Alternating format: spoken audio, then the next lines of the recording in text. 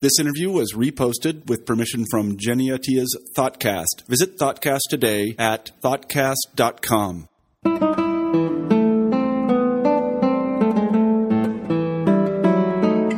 You're listening to ThoughtCast. I'm Jenny Atia, and I'm sitting in the office of the physics professor Alex Vilenkin at Tufts University. I have his new book open. It's called Many Worlds in One, The Search for Other Universes. And as I read it, I learn that there's another Jenny Atia, in fact, an infinite number of us, holding this same book in this same office with the same Alex Vilenkin. Did I get that right, Alex? Precisely. You are the director of the Institute of Cosmology here at Tufts, and you have resources at your disposal. How is your search for other universes going? Well, it's going pretty well, I should say. Unfortunately, we cannot travel to other universes because they are too far away. Actually, even light cannot travel to them, so they are causally disconnected from us. We cannot influence anything that is happening there, and their inhabitants cannot influence us. However, we can look for indirect evidence for the existence of these universes, and this is what we are trying to do here. Give me an idea of what that would look like, indirect evidence. What kind of indirect evidence are you looking for? Well, much of it is necessarily theoretical, much of the work involved here. So this whole research is based on the new picture of the universe that has emerged from recent work in cosmology. And it turns out, according to this picture, that our universe is a much bigger place than we thought it is. We can see only a small part of the universe, which is set by the distance light could travel since the Big Bang. And you cannot help wondering what is beyond that. And until recently, people thought, well, it's more of the same. It's more stars, more galaxies. But according to this new picture, distant parts of the universe are strikingly different from what we have around here. And some of these parts are even characterized by different laws of physics, with different constants of nature, as we call them, like gravitational constant that determines the strength of gravity and so forth. So we develop a theory to understand how these different properties are distributed in the universe and try to, from there, predict what we are likely to observe here in our local region. When you think about other universes and when you're working towards developing theories about what's out there, what do you imagine in your mind? What are these geometrical shapes? Well, basically, you can ask, what does this universe, big universe, looks like with all these different regions? And basically, much of it is in the state of explosive accelerated expansion, which is called inflation. And regions like ours, where inflation ended, are constantly being formed. And they're like islands in this inflating sea. So when we do this computer simulation, this is what it looks like. It looks like archipelago with kind of the sea, which represents inflating part of the universe. And in it, there are these islands, which once formed are rapidly expanding, but the distances between them are growing even faster. And this opens up new space for new little islands to form, which also start expanding. So with this archipelago of yours in your imagination, where are the other Alex Vilenkins, and why do you believe they're out there? Well, let's see. We live in one of these islands in the archipelago, and this island keeps growing. So it will continue growing forever. So it will become infinite. And in it, there will be an infinite number of galaxies. And therefore, there will be an infinite number of regions like the one we can observe. We call them O regions, right? The observable region. The key point here is that the number of possible histories that can happen in a given O region in a finite amount of time is finite. It's a huge number, but it is a finite number.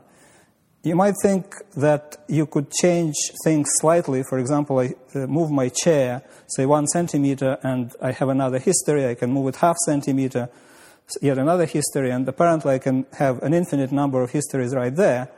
But according to quantum mechanics, histories that are very close to one another cannot be told apart, cannot be distinguished from one another, even in principle. So you have a finite number of histories, which we estimated.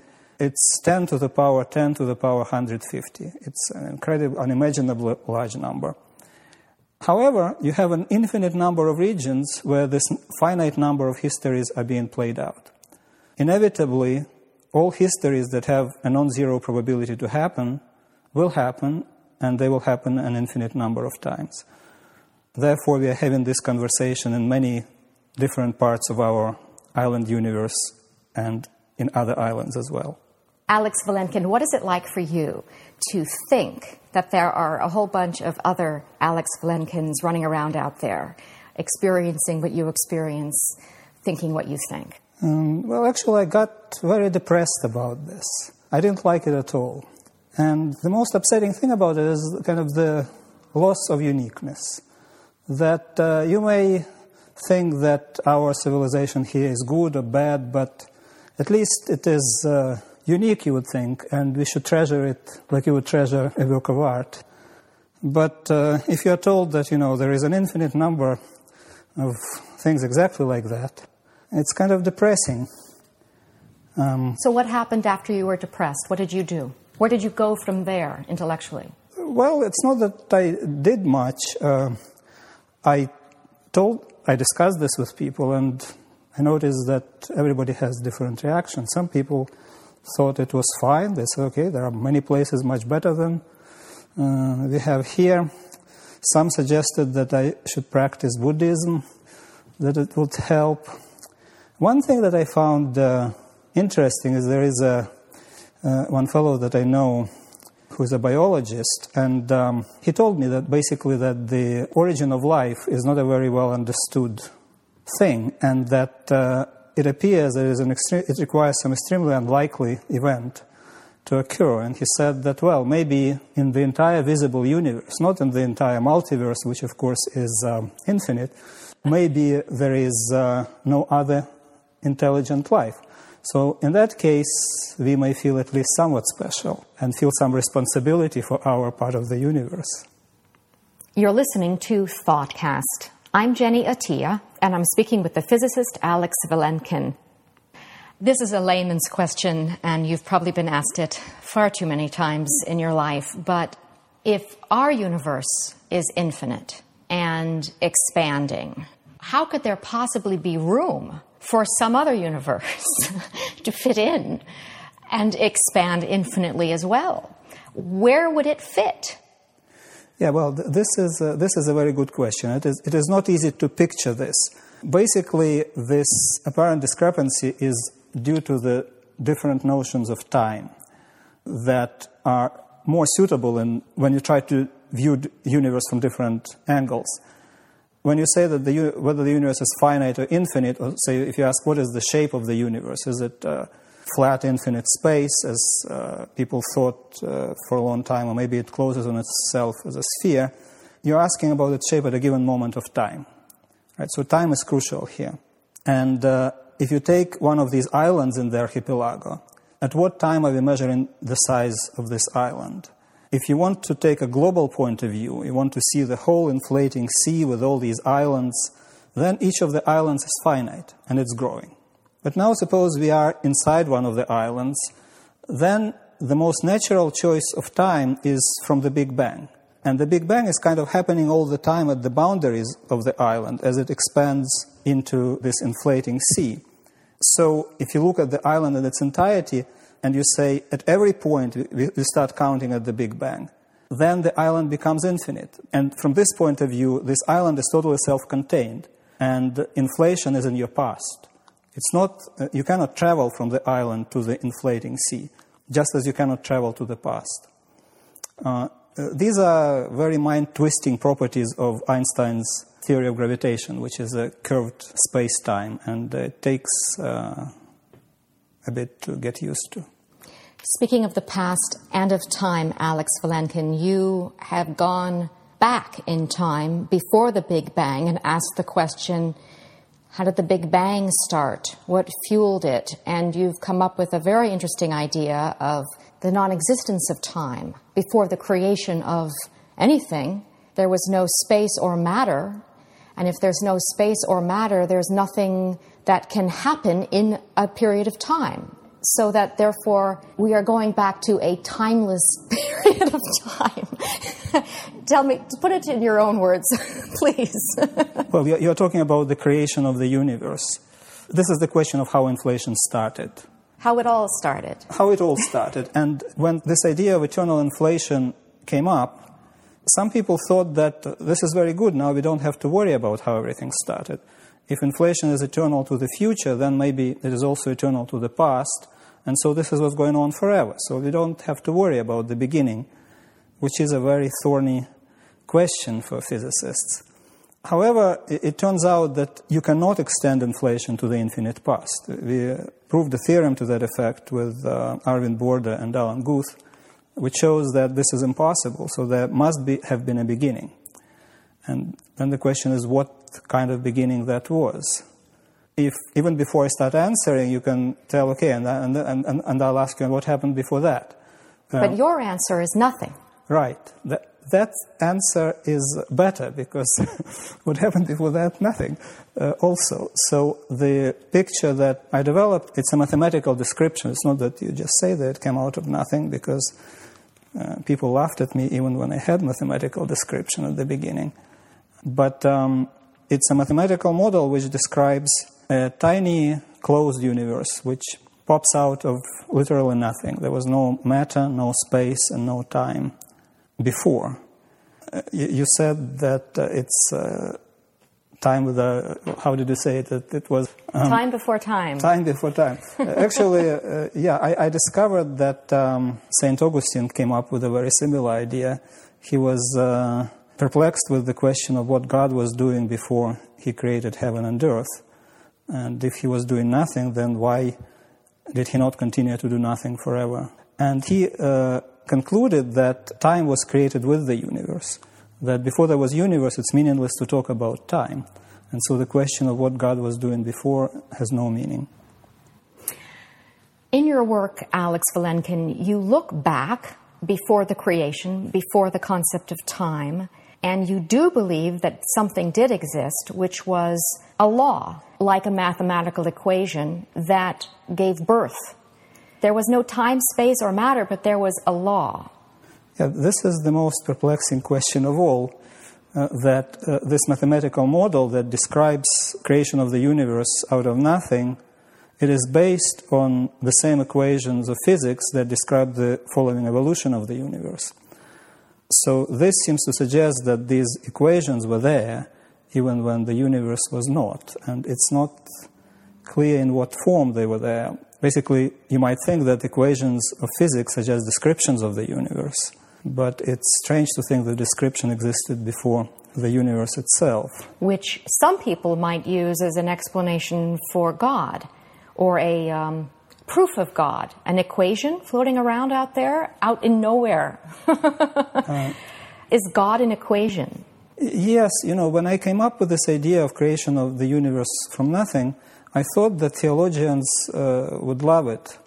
But in fact, many of them hated it, basically because it gives a natural explanation to the origin of the universe. Well, they haven't read their Augustine, have they?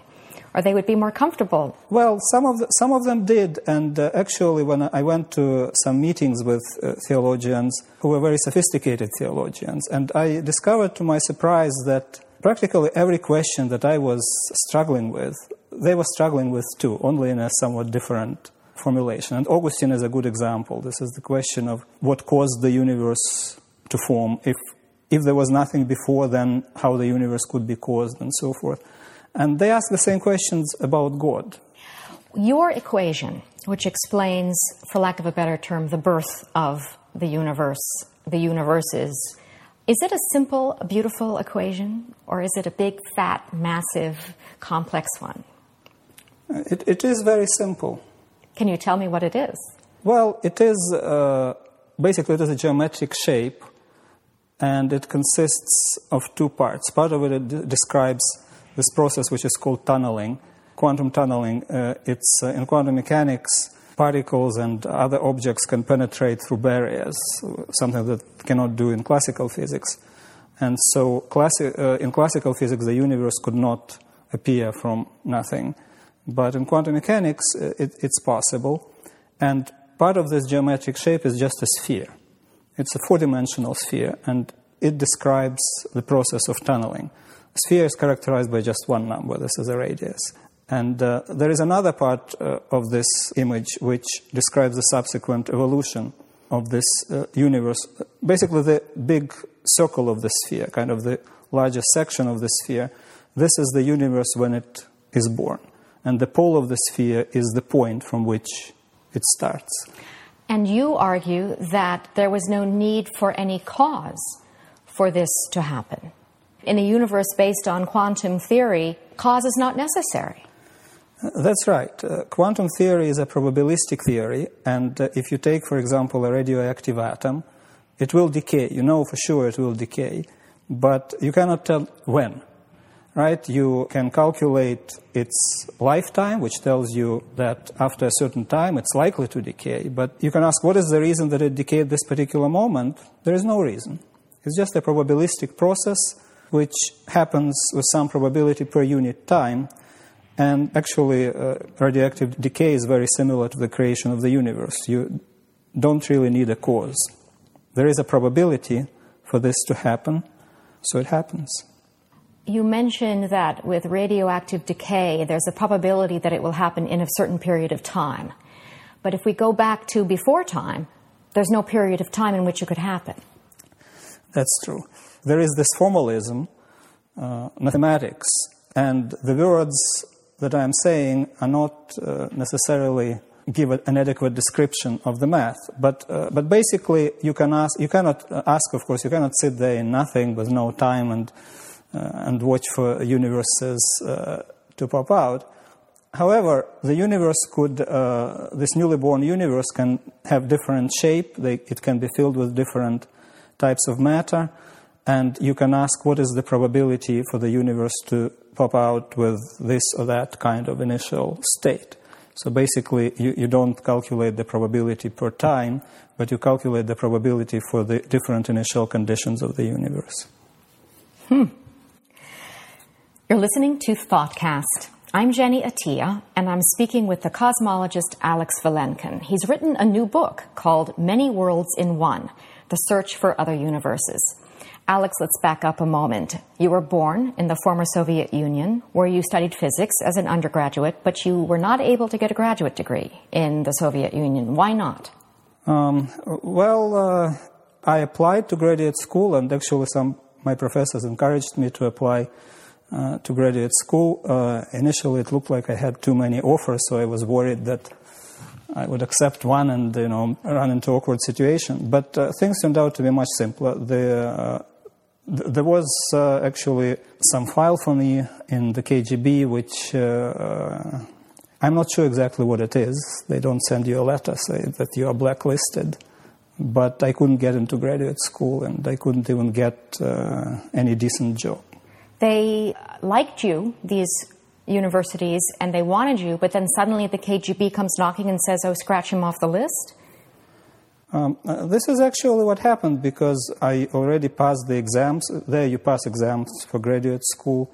And I was told that I'm admitted, and it was in an institute where one needed to have a pass to go in. And you have to apply and wait when you get this pass. And I waited and waited and waited for several months. And then they told me that they eliminated that position in graduate school. What do you think you did, Alex, to irritate the KGB? I probably have to disappoint you. I wasn't a dissident and a freedom fighter or anything like that. It could be that I made a joke in their own company, and it could be anything. They don't tell you what it is. Your ideas about physics and cosmology are quite cutting edge. Do you think it's possible that you were pushing boundaries that were uncomfortable for the Soviets? At that time, the top of my career was a job of a night watchman in a zoo. Since I couldn't get into graduate school, I went to the army, and then I had some odd jobs. So no dangerous ideas, no creation of universes. It all happened already in the U.S. Now, Einstein, if I may say, had a somewhat similar problem. He was working as a patent clerk, as we all know, in Bern, Switzerland, in 1905, when he had his first brilliant breakthrough. You were a night watchman at a zoo, not exactly what you were trained for. Did that give you the chance to think about physics in a different way? Sure. I surely thought about physics.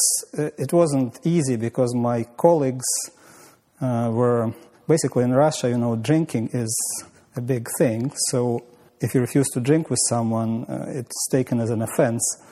So I had to keep their company. Some watchmen. Well, sure, yeah. It's a huge zoo, and there was a rifle which I had no idea how to shoot. And it was no way I could stop anybody from stealing anything. So basically I was sitting there and hoping for the best. Were you angry or were you somewhat accepting of the dynamic? I can tell you that I was very happy when I got out of there. And how did you get out? How did you come here? They were happy to see you go? They were not particularly happy. I applied for immigration. This was the Jewish immigration, so it was a period when very many people left. And I applied. They held me there for almost a year. My wife's parents lost their jobs, so it wasn't. You would think that why would they keep a night watchman? I don't know. But in the end, they let me go. And, of course, I was very happy because this U.S. is the best place to do physics. You came to America. In 1 year, you got a PhD. And then the next year, you were at Tufts here as a faculty member.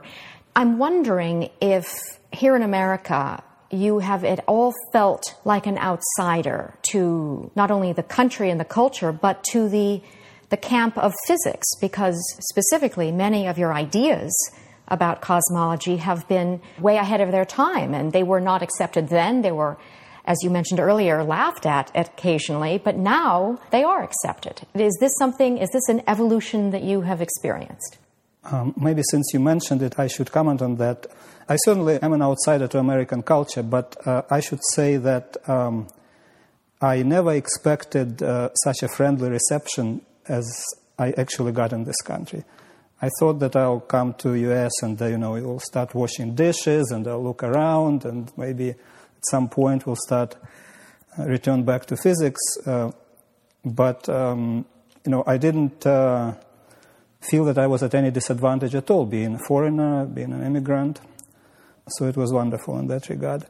And people were extremely helpful and friendly. Now, in terms of being an outsider in physics, I think it helped that I worked, as a night watchman, and it helped to develop my kind of personal view of things. So everything, at least most things, have both pluses and minuses. And being out of physics, mainstream physics, had many minuses. This is probably one plus, that you develop maybe a unique perspective. These ideas initially were not I wouldn't say they were not well received. People thought they were cute, about the creation of the universe.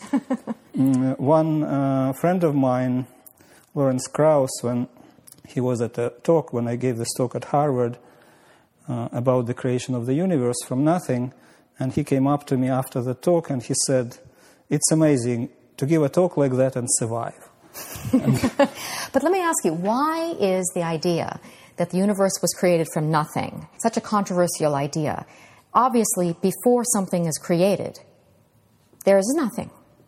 I mean, just as a sort of an intellectual concept. What did they think was there before the creation of the universe? Well, physicists kind of naturally think that the universe existed forever. What about the Big Bang? Big Bang was a big problem, actually, for many physicists. And before the ideas of Big Bang were developed. Of course, everybody thought the universe is eternal. After that, people thought that this is just one of those questions you don't ask.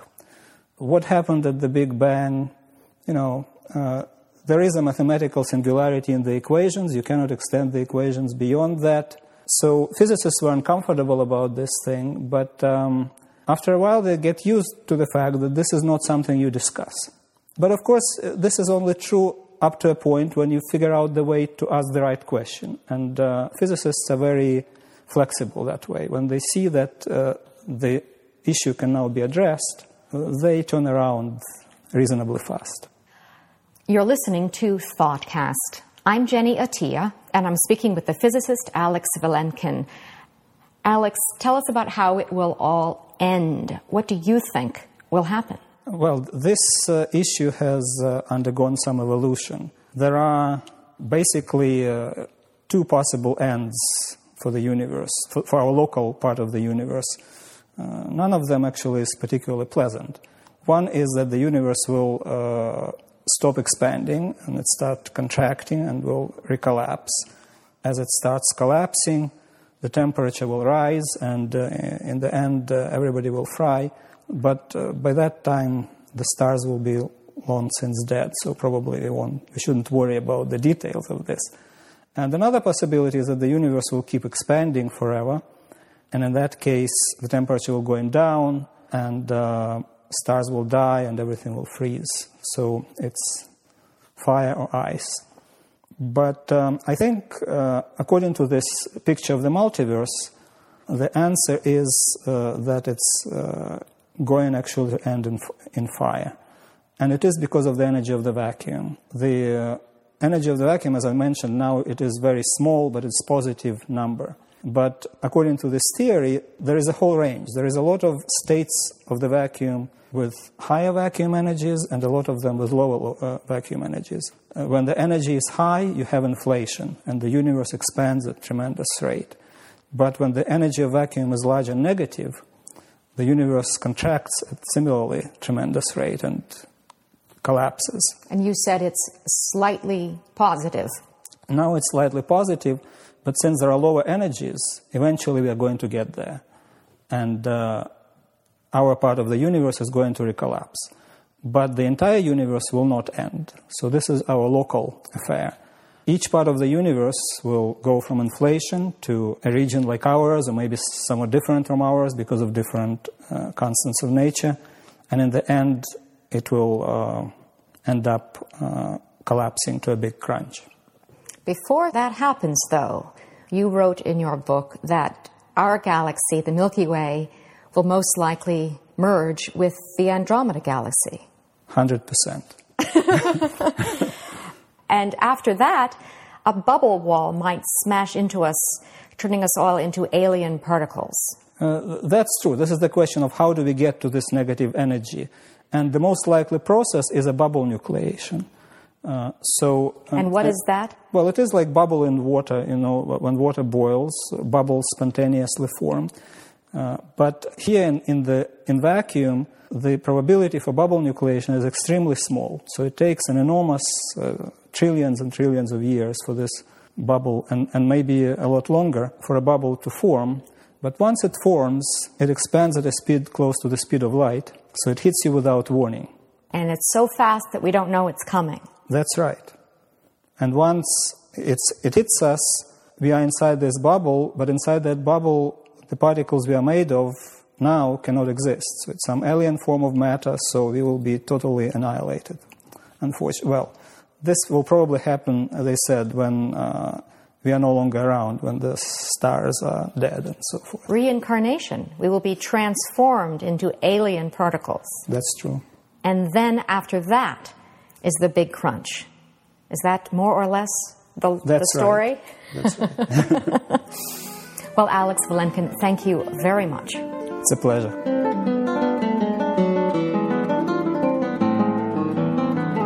You've been listening to ThoughtCast. I'm Jenny Attia, and I've been speaking with the physicist Alex Vilenkin. Thanks for listening.